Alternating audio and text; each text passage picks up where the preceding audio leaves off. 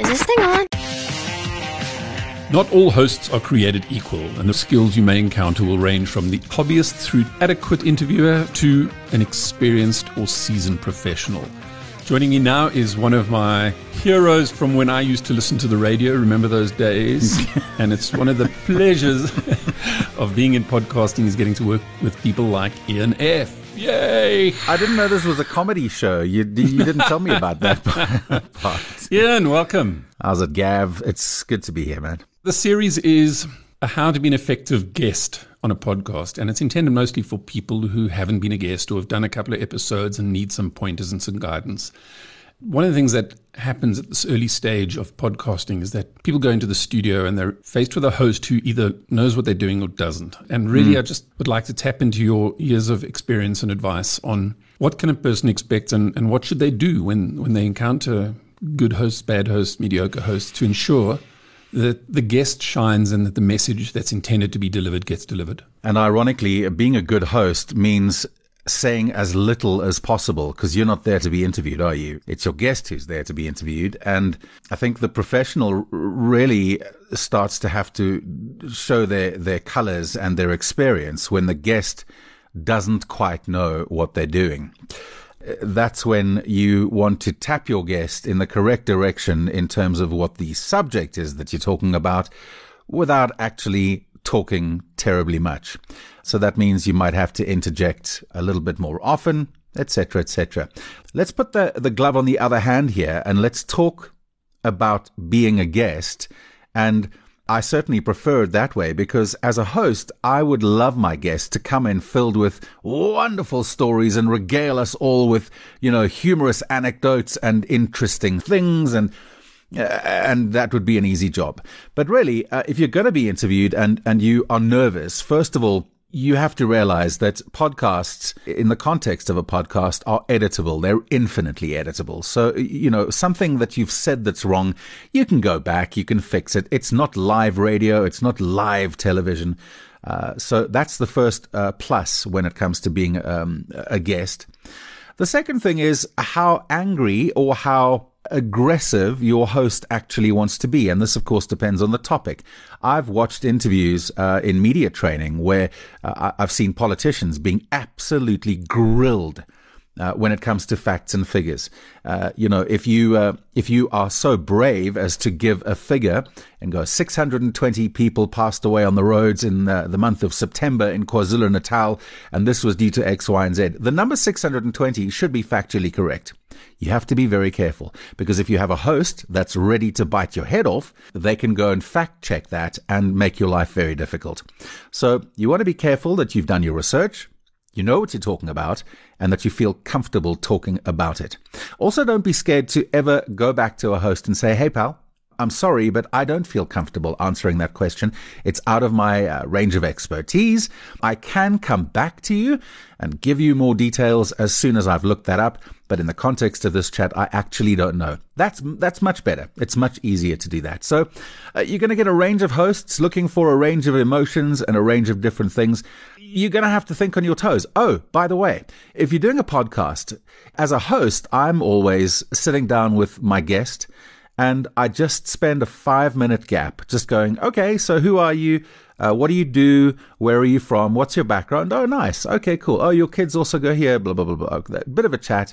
That way it just breaks the ice. And so very rarely, and I wish it would happen, that the guest would turn around to the host and say, hey, this is what I'm going to talk about. Are you comfortable with this sort of layout of what we're talking about? Is there anything you don't know? Because as a host, I'd be like, wow, this person really understands their topic. And it would probably make me endeavor to make a better interview with the person that I'm interviewing. Most of the podcasts we do currently are branded podcasts for corporates. I understand the context of the aggressive interview type, and that may happen. But generally, this is about extricating the message clearly, and sometimes the host is a member of staff who's chatting to somebody else in the organization. Yeah. So we don't always have an experienced person leading the conversation. What we're trying to do is get the guest to perhaps recognize, okay, I'm dealing with a host who's maybe not the best host. I'm here to deliver a message. This is how I'm going to do it without embarrassing them or without ruining this whole thing, but still get my message across.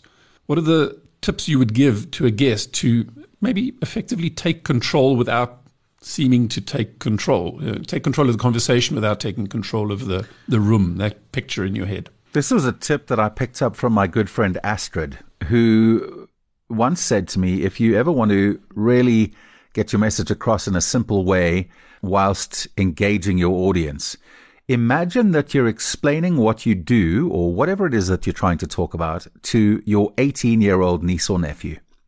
You want to not necessarily dumb it down, but you do want to explain it in plain, jargon-free English. Let me say that again for those listening in corporates. Plain, jargon-free English.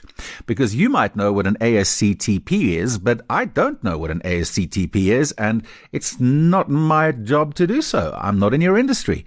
So use plain English.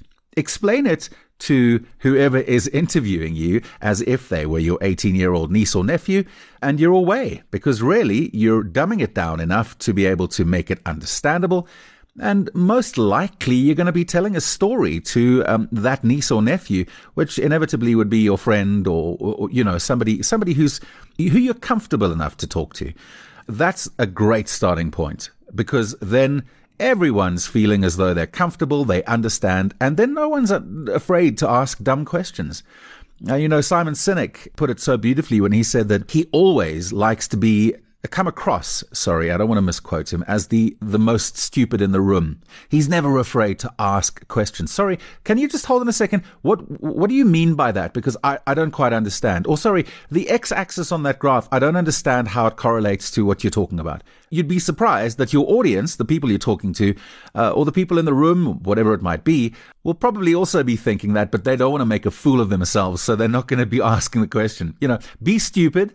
Ask dumb questions, and you'll probably end up with a great answer. This is how it all works when things are running smoothly. At what point do you advise somebody to stand up, put their headphones on the table, and leave the studio? Run, yes. Get out of here quickly. In the context of what we're talking about, which is podcasts, there are no rules because we can pause and we can go back. So if you need to take your headphones off, have a breather, have a sip of water, take your time, and just off mic, off the record, go, I'm not quite comfortable because of X, Y, and Z. That's okay. It's actually okay. And in fact, you'll probably get more across as a guest if you do take a breather, if you feel uncomfortable. You know, I've seen people get themselves into horrible knots in interviews, myself included. I've felt under pressure under certain conditions. And because it's a podcast, you're not live, you're not on live media, take a break. Put your headphones down, speak off the record, get it back on track and go from there. That would be my advice. Yeah. Thank you. There's years of experience that you've shared with us. Surprise 2 questions at the end. Who do you most want to interview that you haven't yet? And who do you most want to be interviewed by who hasn't yet interviewed you? I would most like to be interviewed by Parky. Do you remember Parky, the famous British BBC interviewer Parkinson? He was just. I read his autobiography, and it was just tremendous. What an incredible interviewer! Interestingly, back to what we were saying, if you listen to his interviews, you'll notice that he says very little. He just drops tiny questions in and moves on. Lets the guest do the speaking. I would most like to interview. I think in my younger years, it would have been Michael Jackson. I would have loved to have had the opportunity to sit with that man. And I would have steered clear of all of the nonsense questions, all of the allegations that he went under before he passed. I would simply have spoken about the music. I think the man was an absolute genius. And that's my love, first and foremost, is music. So, thank you so much for your time, Ian. Appreciate it. Thanks, Gav. You've been listening to another production from Solid Gold Podcasts.